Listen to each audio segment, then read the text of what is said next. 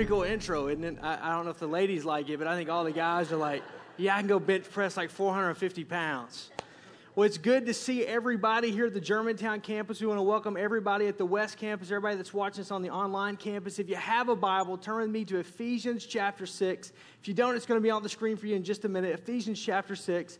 Like Ryan said, we are starting a brand new series called Warrior. It's just a 2-week series. And here's the reality. I this summer, just processing about the fall and what God's doing and where we're going. And this time of the year, I don't know about you, but my favorite season of the year is fall. I love fall. I don't know if it's like back to school, new clothes as a kid. It's like a new year. It's a new time to start something. It's just kind of, I love football. I love all the hype around football. I love college football, pro football, high school football. Yesterday I saw kids going to the high school football games, and it's just something about this time of the year. And we're ending a season, end of August is kind of the ending of the summer, but it's also the beginning of something new. And this summer has seemed to be a summer where a lot of us have gotten some rest. It's been really a blessed summer here in southeastern Wisconsin. And as a church, I see some new things happening and some exciting things that are going to be happening in the next several months. Matter of fact, I think the next 12 months are probably, we're going to see more miracles take place and more exciting things happen in the next 12 months than I think we've seen in the history of the church. And I'm not saying that in a hype way. I'm just saying, like, I've been this week with architects on the design of the Germantown campus, and it is exciting to see what's happening. We're meeting with guys to set everything up and to start working. We've got some consultants that are helping us with all of this. With the city of Germantown, with what's happening just in Germantown, just let me tell you, they're actually doing a traffic study to see the impact that you are going to make with a new facility, to make sure that they don't have to change the timing of the traffic lights here on our corridor because of how many people that they're coming into this campus and going off of this campus. That's amazing. Because, how many people, you go to a church and they're like, if that church didn't exist tomorrow, would anybody in the community know? Well, yeah, hello. They're looking at changing the traffic count just for you because there's so many people like you. Look around. It's a summer night on Saturday night here at the Germantown campus, and all of the people that are here. It's just amazing to see what God's doing. We're getting ready in 2 weeks to go to a 4:30 and a 6 o'clock Saturday night service, and you think we're crazy? We've already established that a long time ago, didn't we? And then we're doing 2 on Sunday morning. The West Campus is going to 2 service. And some of you are like, the online, what's happening? Do you know there's over 40 people a weekend that average on the online campus? For one reason or another, and our kids, our students that are going away off to school, they'll be able to stay connected to see what's happening because at 11 o'clock on Sunday mornings, you can see the entire service from the beginning to the end, all the bloopers, all the things that we try to edit out. You get to see everything, the good, the bad, the ugly. It's just exciting to see what God is doing. And as we're digging those ditches, man, as we're going after that, and God's doing some great things. But I believe also in your own lives, because I've been praying for you through this course of this summer, and some of the challenges and some of the things that you've been facing and some of the trials and some of the stuff that's happening. And there's God's birthed some new and exciting things in your life, but then the enemy tries to come in and steal and kill and destroy. And I believe the next 12 months are going to be just personally victorious times. But I think all of this is not going to be without a struggle. I think we're in for the ride of our life. I think we're in for the fight of our life. I really do. Because the Bible says that we have an adversary. We have this one, this enemy of our soul. And he goes about like a roaring lion seeking whom he may devour. And so today, I want to take a few minutes and I just want to talk to you. I just want to prepare you for what I think God is going to do corporately in our church and what I think God is doing in your life. And then we're going to, at the end of this message, I'm going to have the band come back. And we're going to have a time of prayer, just to pray for you, that as you go back to school, as you go back into this fall, as you go into this, your business, your marriage, your whatever it is that you're believing God for, whatever thing that you're fighting against, whatever it may be, the Bible says that no weapon formed against us, those of us who are in Christ Jesus, no weapon formed against you shall prosper, that you will overcome by the blood that Jesus Christ shed and by the word of your testimony. So tonight, I just want to begin this series on this warrior, and we're going to finish it up next week. So I'm only going to preach half my message. Is that good? I'm probably going to be long, but I'm just going to preach half of it. Now, let me set this up a little bit just to make sure we're all on the same page. There are two worlds. There's good and there's evil. Now, I'm not talking about Darth Vader and Luke Skywalker, good and evil. I mean, there's a real good and there's a real evil. There's God and there's Satan. Now, God and Satan are not equals. They're not opposites. This isn't, again, Darth Vader and Luke Skywalker. Because to say that Satan is the opposite of God would be to say he is equal to God. And the Bible says that God is all-powerful, all-knowing, that he is God, and that there is none even in the same stratosphere as him. Matter of fact, if you read throughout Scripture, you find the story of how Satan kind of became Satan. He was an angel, and the Bible tells us, and that he rebelled against God. And when he rebelled against God, God kicked him and a third of the angels of heaven with him that followed him out of heaven. And when he did, there became this separation of good and evil in the world that we live in. This conflict of right and wrong began. Then God created the heavens and the earth, the Bible says, and he spoke this world into existence. And in doing so, he allowed you and I as humanity not to be rock'em sock'em robots, but he created us to be free moral agents. And in doing so, he said, look, Adam and Eve, you can do anything you want to do, just don't eat of the tree of the knowledge of good and evil. So what does Satan do? He takes the one thing that God says no for our own good, and he comes in and he perverts it and he twists it, and he comes in, and the Bible says that he talked Eve, he talked Adam into doing what God said not to do, which is sin. Sin is just a big three-letter word for disobedience from God. Anytime we disobey what God's word says, anytime we disobey what God wants us to do in our life, that's sin. That's all that is. And so sin entered the world with that disobedience of Adam and Eve partaking of the tree of the knowledge of good and evil, the one thing that God said not to do. And from that point forward, humanity's become the battleground that the enemy, that good and evil fight over. See, the devil doesn't care about the kingdoms of this world. The devil doesn't care about the world itself because he knows in the end it's all going to burn. It's all going to be for naught. But the only thing worth taking, the only spoils of war worth having is you and me and your kids and my kids.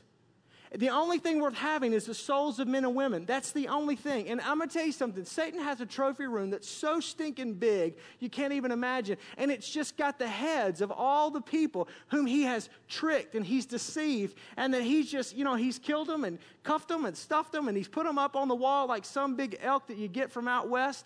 And he's just put them, and you think I'm joking, but this is it. And the deal is that God says you don't have to be on Satan's trophy wall, that there is a way of escape, that there's a way in which we wage war against the enemy. Now, before we're in Christ, there's no conflict. Honestly, before you're in Christ, life's kind of like the lazy river, right? At the Kalahari. Can I get a witness? I know some of you done some lazy river this summer. Hallelujah. Praise God for it. Get yourself an inner tube and just float and let the kids just go crazy. Wah! I don't care. I'm on a lazy river, right? Oh, there's a warm spot. Oh, it's a lazy river, right? That's what it is. And that's kind of what life is like. And then all of a sudden you give your life to Jesus, and what happens? All hell breaks loose. The car breaks down. You get in a fight with your spouse. Kids go haywire. The money, it seems like, your boss is mad at you. Everybody, the dog doesn't even like it, right? Come on, man. I'm telling you, I'm preaching better than you're shouting. Everything happens. Why? Because all of a sudden, you've entered into the conflict. You've now become a marked individual. There's now a target on your back. And the more you go after God, and the more you pursue the things of God, the more the enemy of your soul wants to take you, and he wants to kill and steal and destroy you and put you on his trophy wall. And God says, no. There's a much better way. And so you are now a soldier. You're now a warrior in the army of the Lord. And Paul talks about this very straightforward in Ephesians chapter 6. In Ephesians chapter 6, verse number 10, we're going to read three verses this weekend, verse number 10, 11, and 12. He says this, finally, be strong in the Lord and his mighty power. Verse 11, put on the full armor of God so that you can take your stand against the devil's schemes. Verse 12, for our struggle, or we don't wrestle, is not against flesh and blood, but against rulers, against authorities, against powers of this dark world, and against the spiritual forces of evil in heavenly realms. He's speaking, and you have to understand this. Most of the New Testament was written to Christ followers who are struggling because they have this new thing called Christianity. and they are literally being pursued. They're running for their lives. I mean, their very lives, their families, their livelihood, everything is at stake for the sake of the cause of Jesus Christ as they evangelize the world. Only one of the 12 disciples died a natural death. And we don't even know how he died. It was John who wrote the book of Revelation. He died on the Isle of Patmos. But before he was exiled to the Isle of Patmos, they tried to boil him alive in oil, and he would not die. When you read these stories of the disciples, these were some tough men. These were some tough individuals. These first century Christ followers were tough. And Paul's writing this book to the church in Ephesus. And these Christians that he's writing to, these were seasoned Christians. They were mature Christians. And what I'm going to talk to you about this weekend and next weekend, it's good things for everybody to know, but I'm really speaking heavily to those of you that are mature Christ followers. I'm really talking to those of you that are involved in the conflict. I'm really talking to those of you that are there because that's who he's speaking to. And he's reminding them, hey, you're in a war. Hey, there's a target on your back. Hey, there's something that's going on. And so I just want to break this down this weekend and next weekend about what he's talking about. First, a warrior must be prepared for battle. A warrior must be prepared for battle. And Paul gives two important elements there. First is power. Power. If you're going to be a warrior, you've got to have power. You've got to have strength. It's got to come from somewhere. You may not look like me or those guys on the screen before the deal, right? I know, it's favor ain't fair, but right? But you got to have power. Verse 10 says, finally, the last thing I tell you, be strong in the Lord and in the power of his might. Be strong in the Lord. So that word in, now I want you to understand that. It says be strong in or be strengthened in is probably a better way that it should say it. But this means there's an empowering, ongoing process. Now I want you to check this out. Not by the Lord, but in the Lord. All the difference in the world. There's an empowering, ongoing process, not by the Lord, but that's found in being in the Lord. God uses you. He doesn't do it for you. Because there's sometimes where we go, man, I'm fighting a battle. I'm fighting temptation. I'm fighting, with my spouse. I'm just struggling to keep my witness at school. Man, I've lost my job or the economy's tough and I just feel like the enemy's coming in and he's attacking me. And so I'm just going to ask God to do this for me. God doesn't do this for us. God does this through us. God doesn't do it for you. He does it through you. And your strength isn't found by him.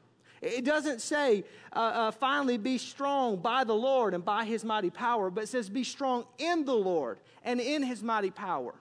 See, the only way you find strength as a Christ follower is not by God, but it's in God. See, the world thinks it's by God. The world thinks that I got to get everything by God. I'm going to have salvation by God. I'm going to have my relationship by God. I'm going to overcome by God. I'm just going to come like God is some cosmic heavenly ATM that I can just punch in a code and he's going to give me what I need and it's going to be there. That's not what Scripture says. It says you're going to overcome when you are in him. It's what Jesus says about abiding in the vine. If your words abide in me and I abide in you, ask whatever you will and it'll be done for you by the Father in heaven. You go, well, I asked, but it's not happening. Are you abiding? Are you living? Are you finding yourself in? Or are you just asking God to do it? Are you coming to God and saying, God, will you pay these bills? Or are you in him? Are you saying, God, will you deal with this temptation? Or are you in him? Are you asking him to fix your spouse? Or are you in him? See, that's the deal.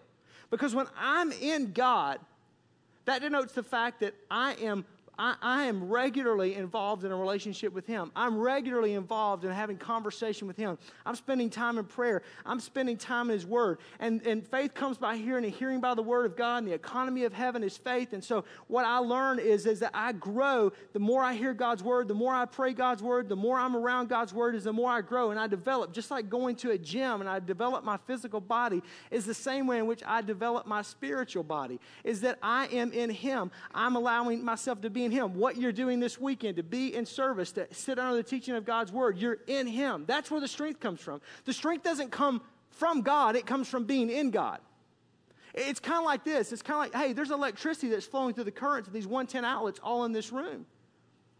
But unless you are in that current, unless you put your outlet into that wall, unless you put your plug-in into that wall outlet, unless the plug-in is in it, you're not going to receive from it. Unless I am in God, I'm not going to receive from God. Unless I'm walking in His Word, I'm walking in His will, I'm walking in prayer with Him, I'm never going to have what I want. And I'm going to live this frustrated, defeated life that God never called me to live.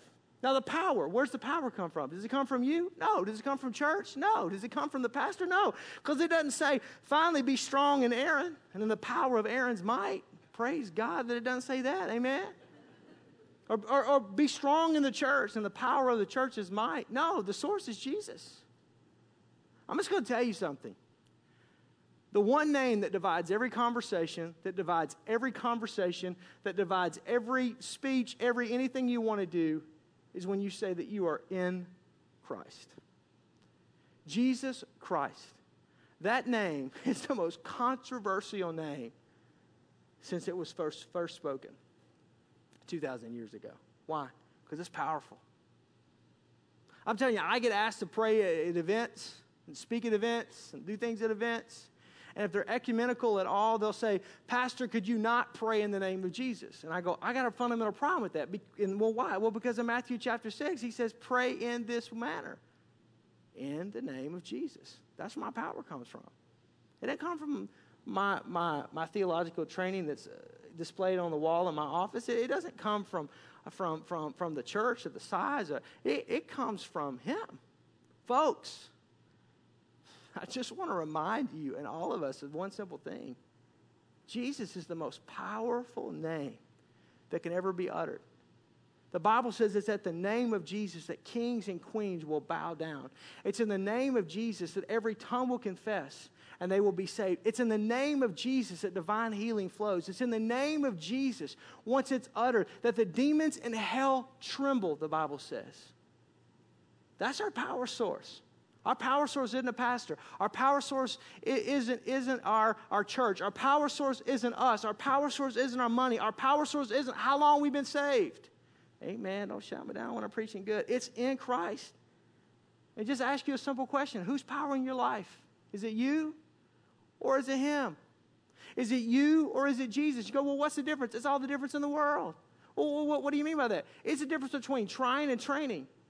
Trying. I'm going to go out today and I'm going to run a marathon. Don't laugh. How many believe I can win it? Thank you. Bill's the only guy in the room. Right? No. Dude, I was at China Buffet yesterday. There's no way. I was there at 11 o'clock. It was hot, man. I'm just telling you.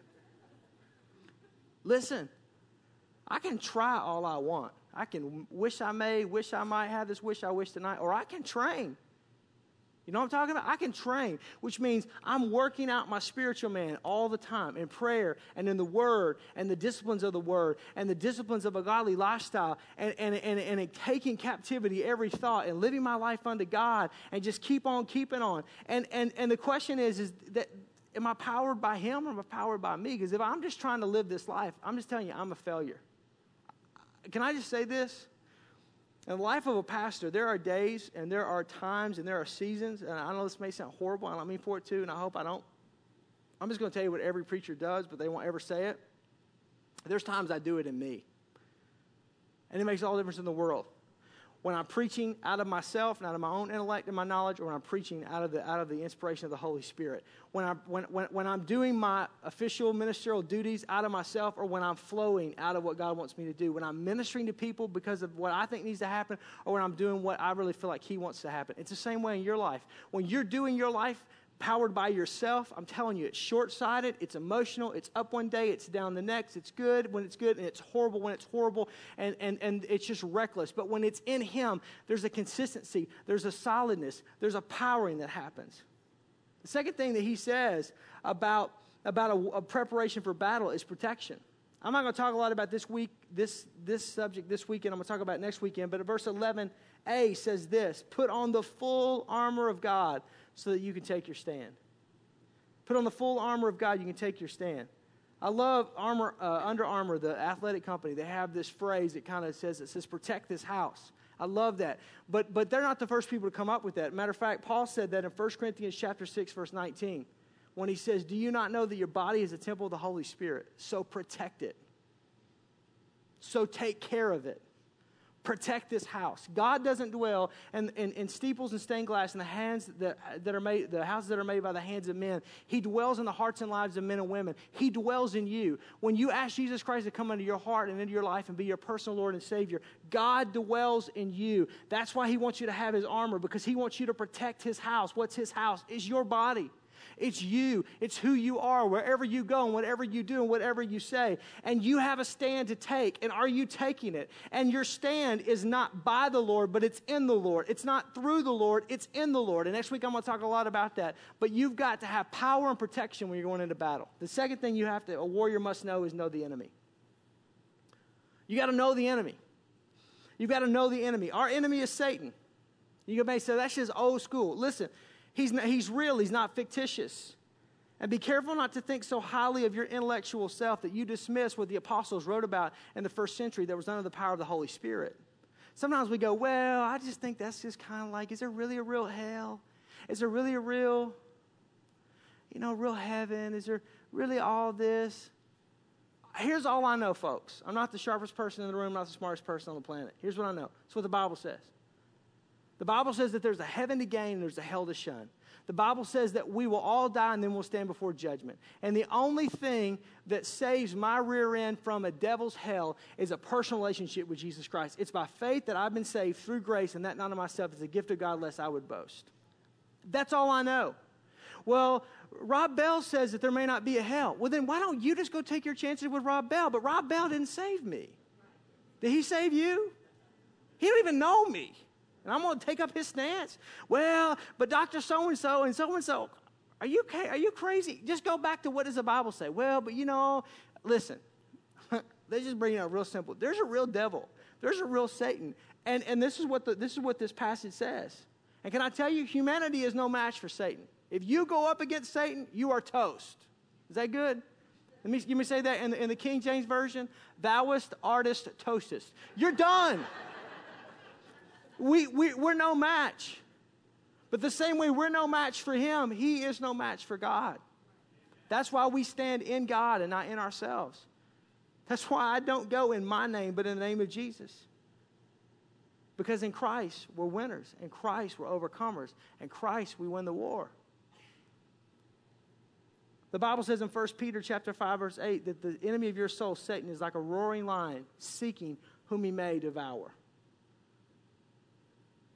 The Bible says in John chapter 8:44 that Satan himself is the father of all lies. 1 Corinthians chapter 11, verse 13, 14, and 15 says that Satan himself clothes himself and he masquerades as an angel of light, seeming like he's okay, but really he's the death and destruction at the door. Read with me again in the end of verse 11 and verse 12. It says that we are to stand against what? Against the devil's schemes. For our struggle.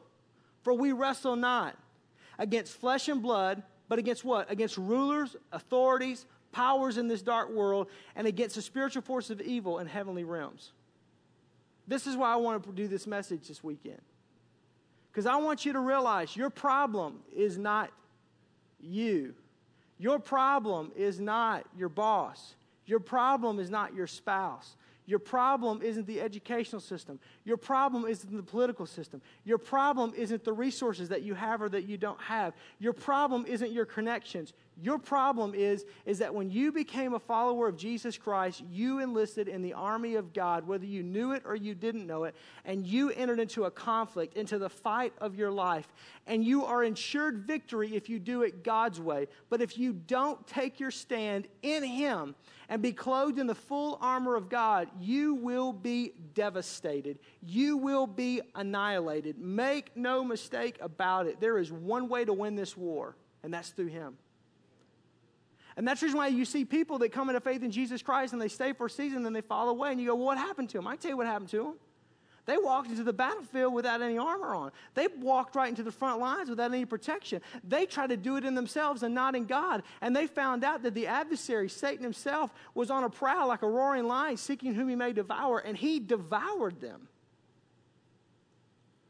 It's not that God wasn't able to hold them. It's not that God didn't love them. It's not that God didn't have a plan for them. They chose to do it their own way and to kind of be led away, the Bible says, by the pride of life or the lust of the flesh. And in doing so, they walked completely into the path of the enemy, right out into the middle of the battlefield. And so to realize that our struggle isn't against each other. Our struggle is against this enemy that's out there. As we build this building, as we build this Germantown campus, the struggle isn't going to be against the local government or isn't going to be against the dollar or isn't going to be against the economy. It's going to be because Satan doesn't want church to be established in that way. It's not when we did the West Campus, it's not that he's not excited about that. I mean, so to have problems, to have issues, to have whatever, it's just part of doing business. It's part of war. And so the Bible says, though, that Satan has schemes, and that word schemes means methods, strategies. Satan is not some just haphazard type of being. No, he's very strategic. He specializes in kind of matching the bait to what he's trying to catch, and just some struggles that he gives. I want to kind of cover that real quick, and then I'm going to wrap it up, because he has schemes, he has methods and attacks, but there's also a struggle that's involved. And that's that word struggle. When it says we don't wrestle, we don't struggle, it means to have, it's face-to-face, it's personal, it's hand-to-hand combat. This isn't something from a distance. This is something that's going to be completely right in your face. And so the schemes of the enemy, one is just conflict. Well, the first thing is just conflict, where you face discouragement or stress or adversity. You don't get the promotion. You don't get the raise. You lose your job. You didn't get accepted. You didn't make the team. Whatever it may be, all of a sudden life just has conflict to it. And a majority of people just shrink from conflict. They don't want to deal with conflict. I just don't want to deal with conflict. I'm going to be like water. I'm going to take the path of least resistance. And I'm telling you, as a Christ follower, you can't do that. That may be your personality, that may be your makeup, but you have to take your stand fully clothed in the armor of God against the enemy. Not against the person, not against the flesh and blood. That's not what we're fighting against, but against the enemy. And he will try to come in and just discourage you. You ever felt discouraged? You ever felt like quitting? Oh, dude, every Monday at Starbucks, I quit church. Every Monday. And then I just say, I can do this one more week, and you think I'm lying. But you thought the exact same thing before, too. And you know, it's these days where you just, God, I just can't do this, and I just wish I could just go off the grid, and I wish I could just go somewhere, and I just wish I could be in an island somewhere, and just me and Jimmy Buffett, and life would just be great. And it's just this escapism thing that we deal with. It's conflict. Another scheme that the enemy uses is conflict with ourselves, our own flesh, our own sin, our own temptation.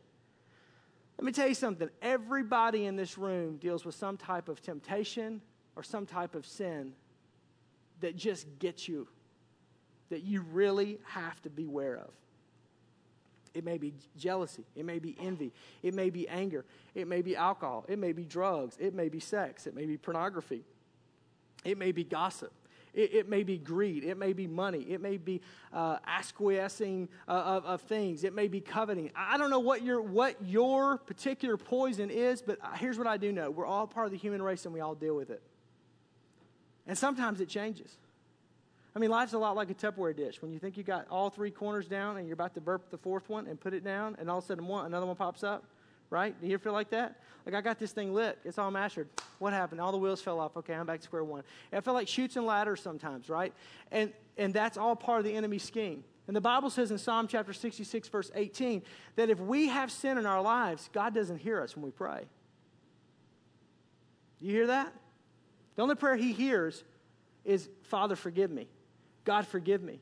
But if I'm a Christ follower and I'm allowing this sinful baggage in my life, I'm not talking about I'm struggling with this, but I'm just saying, well, I'm just going to deal with this. It's just part of how it is. It's just the way it is. I'm just going to do this, and I'm going to compartmentalize my life. You've put a lid on what God can do in your life.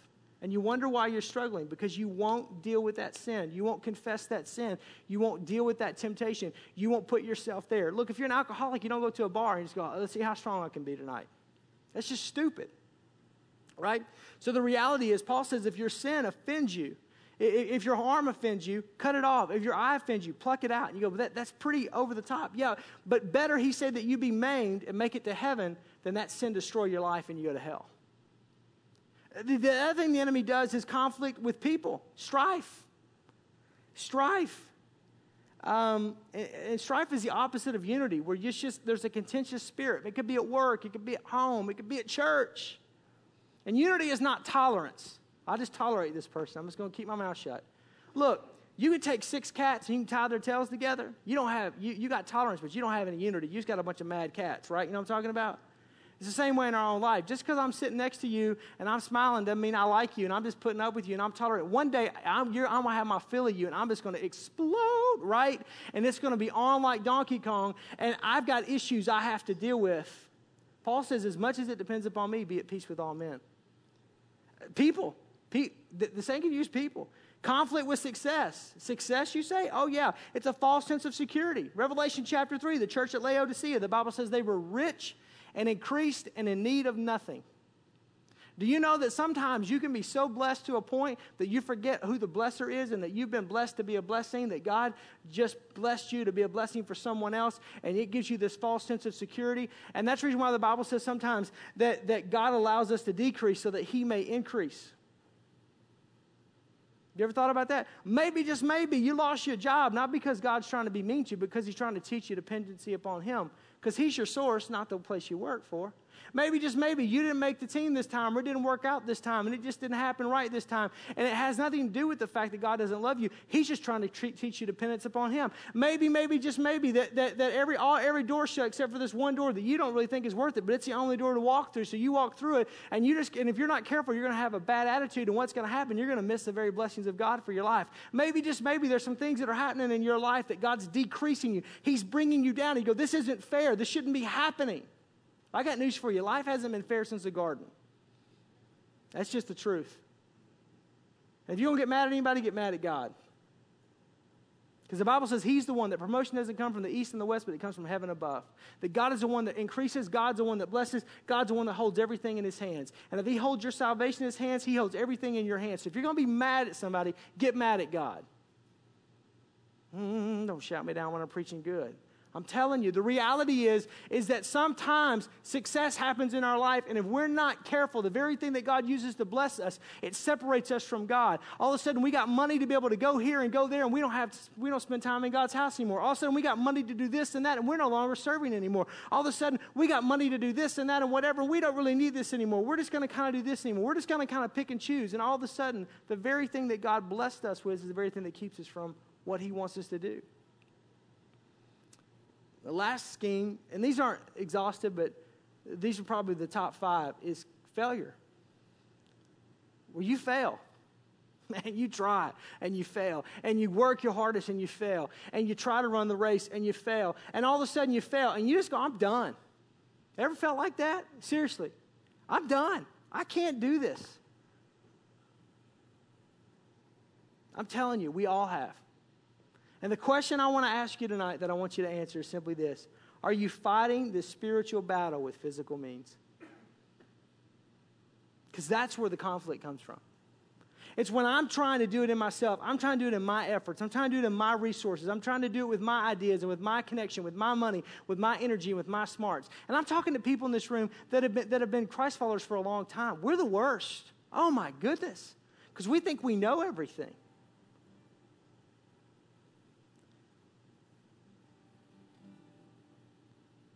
I really, really, really believe that if we're going to win this war, everybody's desire that's in this room is, here's the deal is, everybody wants to do what's right. You don't want the preacher to yell at you. I understand that. I don't like it either. You want to make sure that when you die that you've lived a long and a healthy life and that you've done things that live on. You want to raise your kids right. You want to love your spouse. You want to be faithful to the things of God. You want to stand before God and hear the words, well done, good and faithful servant. Nobody wants to go to hell.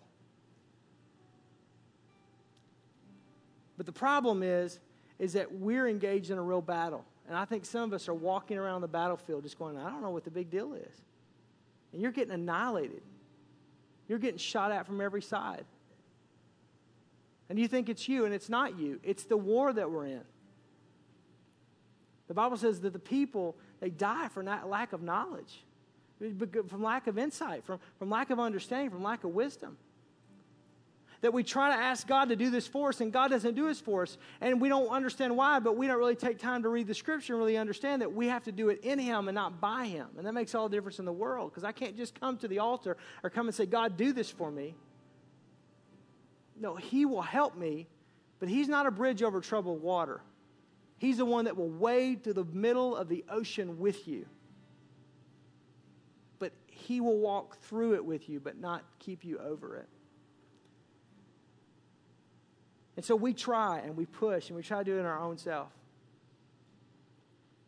And doing it on your own in this spiritual deal, and again, if you want to walk out here and just go, well, man, I just don't know if I believe all that, then go on with your bad self. But here's what I'm going to tell you. Trying to deal with this spiritual war with physical means is the difference between bows and arrows and wagons and horses facing guns and missiles and tanks and planes. There is no contest. And so God's Word equips us. It's my job every week to serve up the bread of life hot and fresh to equip you to do the work of ministry. 2 Corinthians chapter 10, verse 3 and 4 says, for though we walk in the flesh, our bodies, we do not wage war according to the flesh. For the weapons of our warfare are not carnal. That word carnal is the root word carne. It's meat, flesh. They're not fleshly, but they're mighty in God through the pulling down of strongholds. It goes on to say, to the casting down of imaginations, to everything that exalts itself before the name and the power and the glory of God. We're in a war.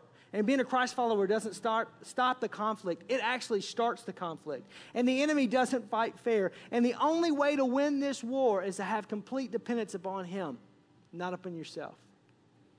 So here's what I want to do this weekend.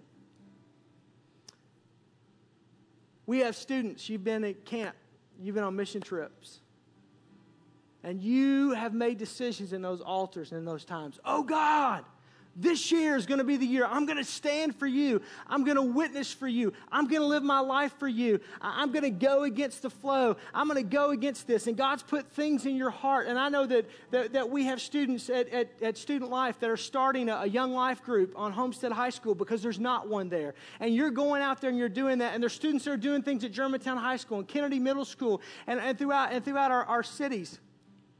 And here's what I know. You're fighting a real devil. And you know exactly what I'm talking about because before you've made statements, oh God, I want to do this for you and I want to be this for you. And then after the first 9 weeks, it's like you crash and you burn because temptation comes in and conflict comes in and strife comes in and stress comes in and you just go, it's just not worth it. And you just kind of fall to the wayside. But I'm telling you, there's a way to make it through to keep your promise. And it's what I'm teaching you today. There's parents in this room that you've made some resolves, that you've made some decisions. And as I've talked today, it's been in your heart. It's kind of welled up in your heart. I want to be better in this area. I want to be a better husband. I want to be a better wife.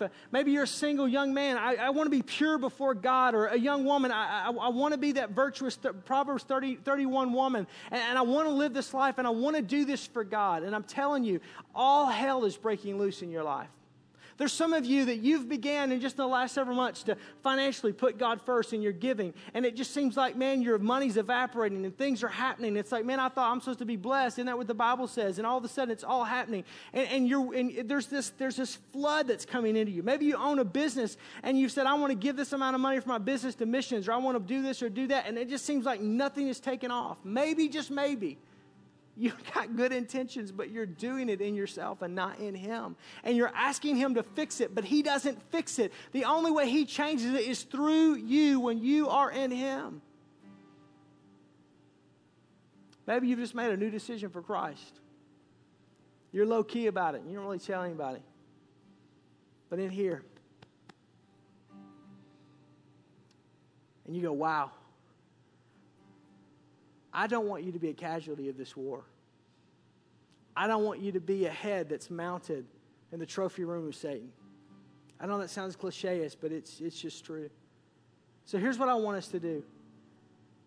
As the musicians are playing, they're going to come back and they're going to lead us in a couple of songs. And I'm going to pray in just a second, and I'm just going to ask you to come and to find a place of prayer. Move from your seat. Now listen, I know there's a couple things. If you're a guest, if I'm a guest and I'm at church, man, that freaks me out. I don't know people, what's going to happen. I've been at church. You people clap. I've never been like that before. I felt like it was a concert, and like, is American Idol going to walk out and what's happening, and people raising their hands? I don't get this and that kind of deal. I understand. You feel free to stay in your seat.